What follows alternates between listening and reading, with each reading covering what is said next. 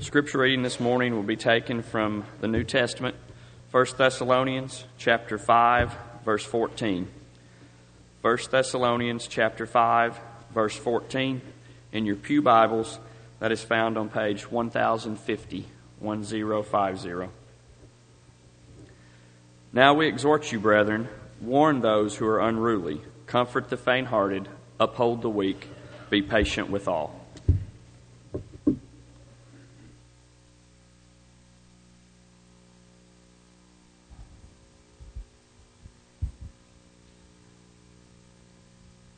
Good morning. It is good to see each of you. And again, if you're visiting with us, we welcome you. It's good to have you this morning. It encourages us by you being here, and we hope that we can be an encouragement to you. We do welcome the Cravens family and the Long family and the Moore family. What a blessing it is to have them as a part of our family here at Mount Juliet to worship together and to serve God together. And let's make sure that we do get to know them and support them and encourage them. And we look forward to them doing the same for us. God has richly blessed us. And let's be sure and be mindful of all of those blessings. And one of the blessings that God has given us is each other. And let's be sure that we're wise stewards with that blessing. It's easy to be misunderstood. I think back to shortly after Tracy and I had been married, we were friends with a couple that they had been high school sweethearts and also sweethearts in college. And after dating for 5 or 6 years, she knew that it was time for her boyfriend to give her an engagement ring. And Christmas was nearing, so in her mind, she just knew that he was going to give her a ring for Christmas. Well, as the time neared, he even said to her, "This year, your Christmas gift will come in a small package." And she got so excited. Later on, he even said to her, "It's going to be shiny." On another occasion, he even said to her, "This gift means a whole lot to me. I think you'll like it." Now, what I'm about to tell you, it's going to be hard for you to believe that he was sincere with all that he said and did, but he really was. When Christmas Day came, he was so excited. He brought out this little package and he gave to her, and you can imagine the anger that she had when she unwrapped a nickel-plated pistol.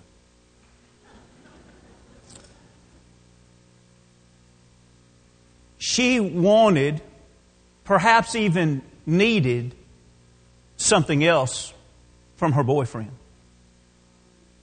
He did not fulfill that need. The text that's been so capably read for us here, even though it's not stated directly, as we begin this morning, I want you to notice something about that text. The Lord lays out 3 different groups of people. Not that everybody even falls within these 3 groups. But in this particular verse, He lays out 3 groups of people. And He says to us, we're going to need to offer different things to each one of them. Have you ever noticed how pat answers gets on your nerves? Have you ever had a teacher that they try to answer every student exactly the same and it comes across as them not caring for the individual? It comes across as them just trying to get a job done instead of really trying to relate and trying to teach. Can you imagine an elder or minister or a deacon or just a faithful Christian that wants to go out and serve others? Can you imagine them going to a hospital, then going to a funeral home, then going to the home of someone that's just visited for the first time, and going to the home of someone who's going through a very difficult time with a rebellious child? And can you imagine that individual saying the very same things everywhere they go? It always comes across as shallow. It comes across as not even getting below the surface. It almost comes across as rude. Friends, what I hope that we get out of this lesson is I hope that we see that one of the things that God intends for us to do is to see each other and see what's going on in each other's lives.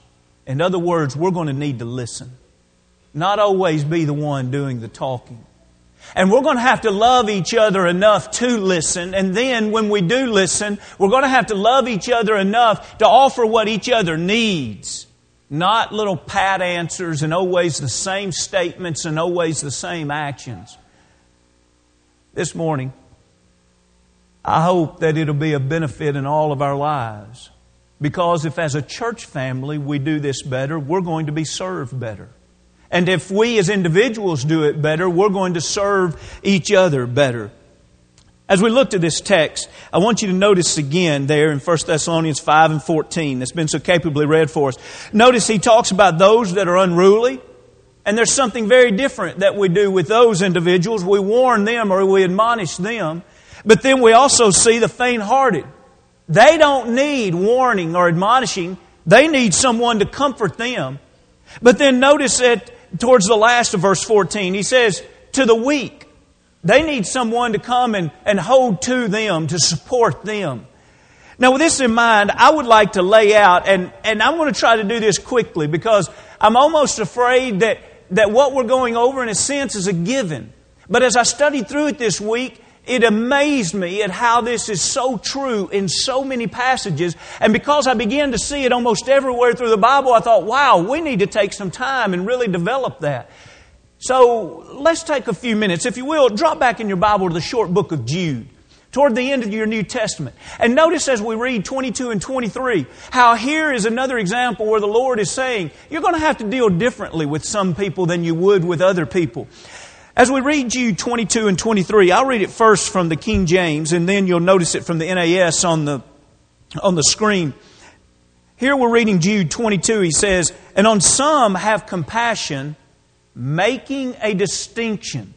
You see, in other words here, if this translation is correct, the Lord is saying here, you're going to have to be able to distinguish between different individuals. What's going on in their life? What do they need at that particular time? Now notice as we go into 23, but others save with fear, pulling them out of the fire, hating even the garments defiled by the flesh. Now, I'm not trying to set translation opposed to translation here. I simply want you to note something. This is a passage that has given scholars a real time for ages and ages. In other words, you're never going to find one group of scholars where everybody agrees and says, yes, this is exactly how to translate it. It's difficult wording and it's difficult phrases. And so some scholars say there's two groups of people that's spoken of here. Others say, no, there's three groups of people spoken here. Now, really, either way, it doesn't matter because both, it's telling us all three of those, we're to reach out to them. We're to help them in some way. Now, notice this as we read the NAS in 22 and 23. And we're going to see these three groups. Have mercy on some who are doubting. You see, that might be the faint-hearted. That might be the weak. And so what are we to be? We're to be merciful to them. But notice 23. Save others, snatching them out of the fire. You see, that would be those that are unruly. And we go and we admonish them. But notice this next group. And on some have mercy with fear, hating even the garments polluted by the flesh. Notice that last group. We have mercy on them. Christians always hate to see someone fall into a life of sin. But we have mercy on them with fear, realizing that nothing in this passage says they're going to step out of that life of sin.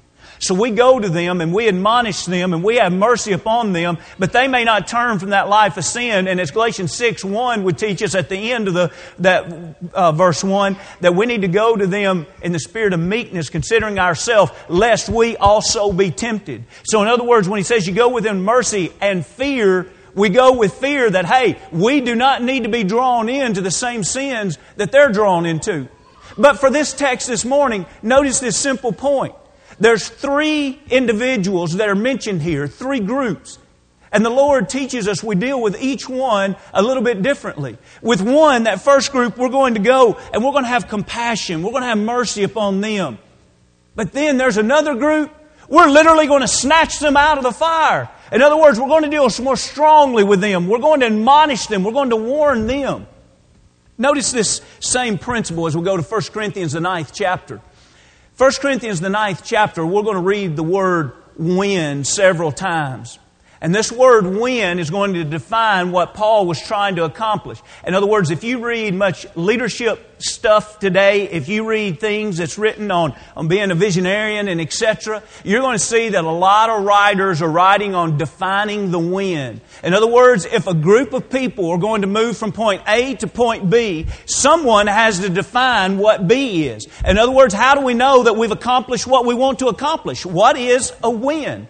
And so here, he defines what he is trying to do. What is a win in the life of Paul? But notice, he realizes that if he's going to have a win among various people, that he's going to have to treat these people differently. Notice as we read here, the 9th chapter of 1 Corinthians, beginning at verse 19. For though I am free from all men, I have made myself a servant to all, that I might win the more. Now when he says I made myself a servant to all, he literally is saying here, I brought myself under bondage of other people. It's the same line of thinking that Paul said in Romans 1 and 14 when he says I became a debtor to the Greek and to the barbarian, to the wise and the unwise. In other words, he literally views himself as a servant of these people. And so here's what he says, because he wants to win the more. Look at 20. He gives us some groups here. To the Jews, I became as a Jew, that I might win Jews. To those who are under the law, as under the law, that I might win those who are under the law. To those who are without law, as without law, not being without law toward God, but under law toward Christ, that I might win those who are without law. To the weak, I became as weak, that I might win the weak. I have become all things to all men. Now here's where he defines a win. That I might by all means, now you would think, reading down as we have already, that he's going to say here that I might win. But you see, he defines the win here. That I might save some. Now notice, this isn't about pride for Paul. Look why he does it. Now this I do for the gospel's sake, that I might be partakers of it with you. So what does he do here? Now, since we're only using this as an introductory point, we don't have time to develop each one of these. But think about this. He says, when I go to a Jew, I go to a Jew in one mindset. I try to relate to that Jew in some ways. He's not sacrificing righteousness. He's not going in opposition to Christianity. He's simply saying, what is it that I can do to identify with a Jew? When I go to one that's living under the law, the old law of Moses, I want to be able to identify with them. When I go to a Gentile, a heathen, one that is not living under the old law, I want to identify with them. I want to start out on the same page with them. And he says, when I go to the weak, I want to be able to stand with them. Paul, why are you trying to be different things to different people? Are you hypocritical? Are you two-faced, three-faced, four-faced, five-faced? What's wrong with you, Paul? He says, oh no. I'm trying to reach individuals because I want to win souls. Friends, the teaching is all through the Scriptures how important it is for us to see individuals if we're ever going to reach them. Think with me about two major examples in the book of Acts. On the screen, you're going to see some passages in Acts mentioned throughout Acts. And the fourth one down, you're going to see that it says Acts 8. That should say Acts 10. That's talking about Cornelius there. But just by way of introduction this morning, let's just look at Acts 2 and then let's compare Acts 16. Why is it that when the question is asked in the Scriptures, what must I do in talking about to be saved, why are different answers given to the same question? Now, as we answer this, I want you to think about this. If someone asked directions to New York, what directions would you give? Well, wouldn't you have to know first where they're beginning? Are they beginning in California or Oklahoma or Tennessee? You see, the directions that you give someone to New York is going to vary based upon where they're beginning. You see, even throughout the book of Acts, the thing that stands out is that the Lord worked through the lives of men and women to teach individuals, to take them where they were to where they needed to be. So by the time Acts, the 2nd chapter and 37, those individuals asked what they needed to do to be saved, they had just heard a sermon that convinced them that Jesus of Nazareth was the Messiah, and also they were convicted of their sins. And so they were told to repent and be baptized. But yet in Acts the 16th chapter, the Philippian jailer, when he first asked the question what he must do to be saved, the very first thing told to him was that you need to believe. Why?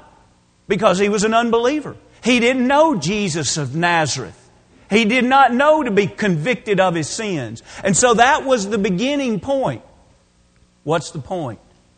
The point is, we can't help people the way the Lord intends for us to help people if our idea is I'm going to give everybody a pat answer about everything in life.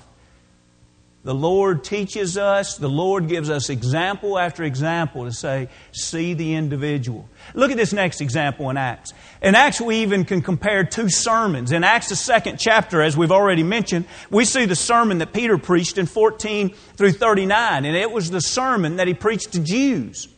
So he quoted from the prophets. He spoke about the great King David. He spoke of their guilt of crucifying Jesus, and it was very effective for that crowd. Now, we read another sermon that is a marvelous sermon in Acts the 17th chapter. But you know what? There's not a prophet quoted. David isn't mentioned here. Why? Because here he is preaching to a group that are idol worshipers. They don't know the Almighty God. You know what he does do? He begins on the same page with them. I notice that you have an inscription to an unknown God. You see, He's becoming all things to all men. And he begins with that common ground to then say, let me teach you about that unknown God. He wants to be known. He's not far from any of you. Just before that, he says He's the creator of all, even them. And then he quoted their poets. In Him we move and live and have our very being. A powerful sermon he preached, concluding about the need to repent, to be prepared for the day of judgment, because we'll stand before that one that has been resurrected from the dead. Friends, what's the point? The point is simply this.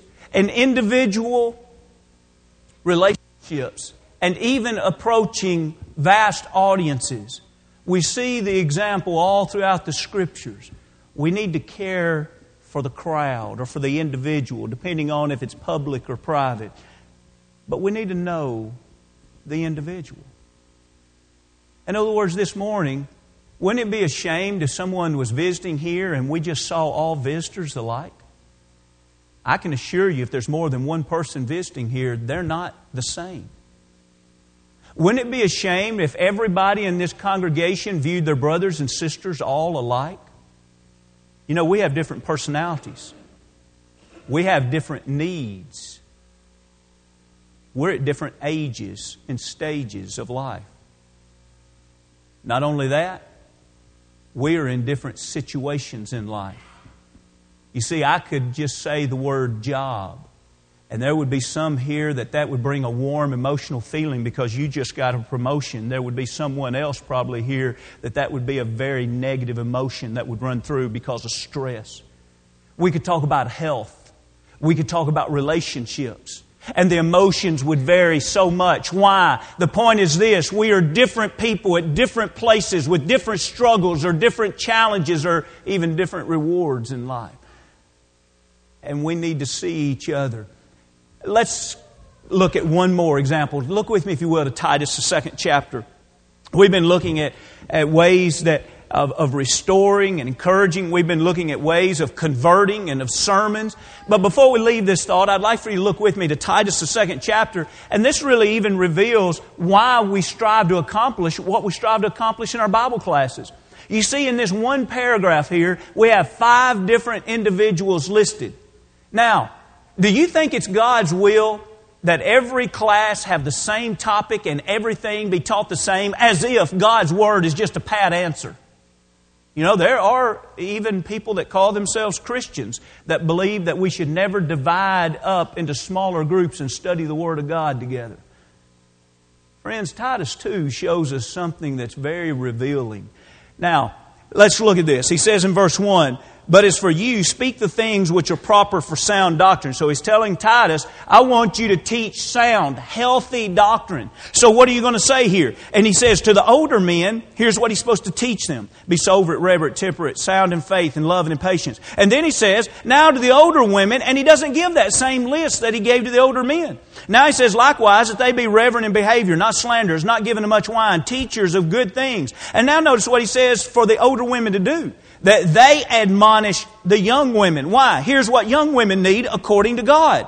to love their husbands, to love their children, be discreet, chaste, homemakers, good, obedient to their own husbands, that the word of God may not be blasphemed. Now notice, young men need something different. Likewise, exhort the young men to be sober-minded in all things, showing to yourself to be a pattern of good works and doctrine, showing integrity, reverence, incorruptibility, sound speech that cannot be condemned, that one who is an opponent may be ashamed, having nothing evil to say. And then of all things, now he doesn't just talk about the difference of sexes and the difference of ages. Now look what he does in classes here in verse 9. Exhort bondservants to be obedient to their own masters, to be well-pleasing in all things, not answering back, not pilfering, but showing all good fidelity, that they may adorn the doctrine of God our Savior in all things. Friend, this is just one example of several examples in the Scriptures where the Lord says, listen, there are different stages of life. There are even a difference in male and female. There's even a difference of their situation in life. In this day and time, the question would be, are you a bondservant or are you a master? He had some things in other verses that he said to the masters. What's the point? I hope I haven't stayed on it too long, but the point is this. The Lord always intended for us to serve and to help each other by seeing individuals. That's why we have men's classes, women's classes. That's why we have young married classes, and then other classes for couples that are at a different stage in life. That's why we have classes for those that are single or those that are married or those that are in college, etc. Why? Because we honestly want to reach out with the Word of God and help individuals. Friends, when we talk about a church and we think about a family of God of several hundred, we miss the point if we take our eyes off the individuals. What is it we can do to help the individuals? In the last few minutes, I'd like for you to think with me of three things that he says about three groups of individuals. Let's go back to our text in 1 Thessalonians. Back to our text in 1 Thessalonians 5 and 14. He says this, the unruly need warning. Now, we talked even last week as we studied the two previous verses about honoring our elders and knowing our elders. And one of the responsibilities that God gave elders was to admonish us. And the word admonish means to warn. And remember last week we even read over in Acts, the 20th chapter, where Paul went and he warned them night and days with tears in his eyes.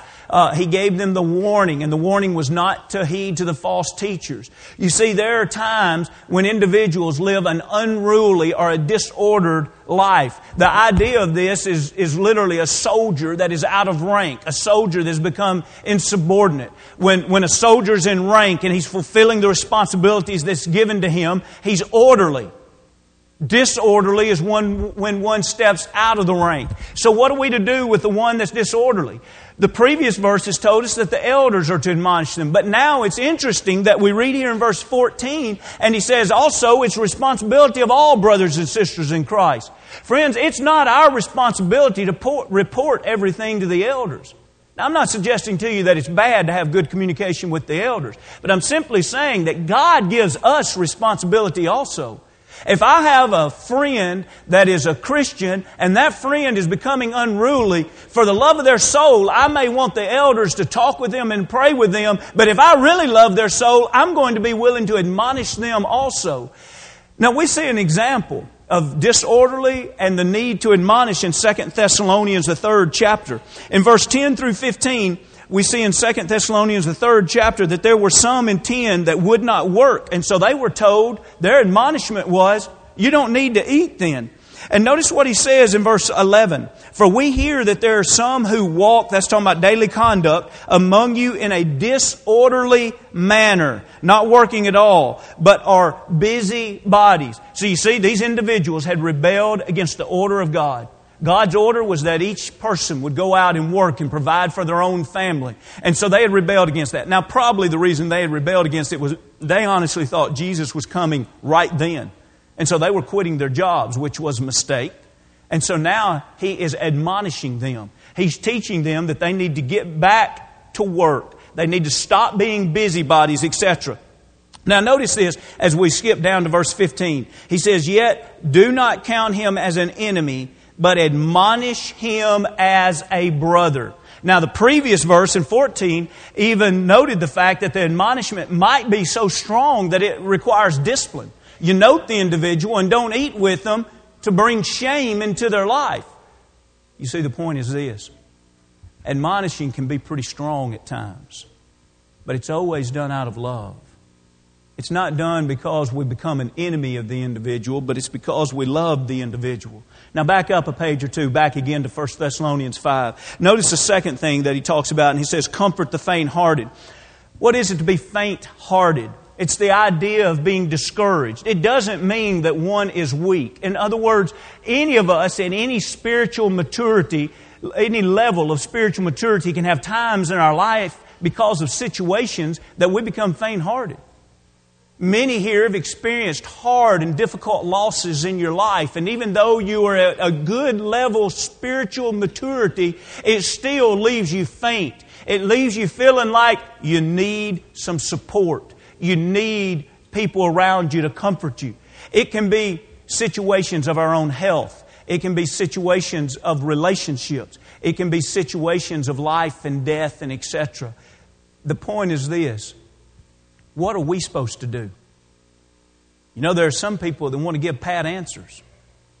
Well, I tell you what you need to do. You just need to get yourself by the bootstraps and pick you up. Don't you know that God loves you? Don't you know that God's going to work all things out for good? What's wrong with you, huh? Get with it. Sounds like admonishment, doesn't it? The Lord said you don't treat someone that's faint-hearted like that. Well, how are you going to know the difference? You're going to have to sit down and listen to them. You're going to have to know them. You're going to have to care enough about them.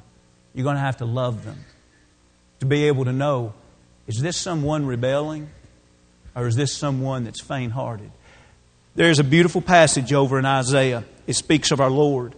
I'd like for you to think about what our Lord said through this prophecy He was coming to this earth to do, and then think about, do you and I look and imitate our Lord? Do we look like our Lord? Do we imitate our Lord in this? Let's look in Isaiah 42. He says in verse 3 and 4, a bruised reed He will not break, and smoking flax He will not quench. He will bring forth justice for truth. He will not. Now notice this phrase here for 4 because it ties back into the first 2 phrases of 3. He will not fail nor be discouraged till He has established justice in the earth, and the coastlands shall wait for the law. What did He say about a bruised reed? You know, in agriculture or whatever, you take that bruised reed and, it's a bruised reed, you throw it out. And Jesus says, I'm not going to throw it out. I'm going to nurture it. I'm going to bring it back to health. Smoking flax, that's the wick. You know, when a wick begins smoking, it's just barely burning. Is He going to go and just crush it out, get a new wick? He says, no. I'm going to trim it. I'm going to fuel it. I'm going to get that wick to burning brightly again. How did Jesus do it? Friends, we could read through verse after verse after verse through the New Testament. One of the greatest examples of Jesus taking a bruised reed or smoking flax is when the woman was drugged before Him and she was accused of being caught in the very act of adultery. You remember what Jesus did? Bowed to the ground and began writing in the ground. Then He said, whichever one of you is sinless, cast the first stone. He went back to writing in the ground, and slowly, one by one, beginning with the oldest to the youngest, they began to depart from Him. You see, the problem here was not that they wanted the law upheld. The Scriptures tells us clearly they were simply trying to trap Jesus, and they were willing to do it at the expense of this woman's life. Jesus was looking at a woman that was a bruised reed. He was looking at someone that needed comfort, needed support. It was a faint heart. And Jesus wasn't going to allow the people to destroy this bruised reed. And then He turned to the woman, not to condone any sin, but to tell her, now go and sin no more. Friends, what would we have done? Do we see individuals as faint-hearted and they need some kind of encouragement? But then finally this morning, notice as we go back to our text, we see also the weak need support. Now for time's sake, let me just mention this to you. The weak need support. The English word that we translate this oftentimes is to uphold. We think of it as literally holding someone up.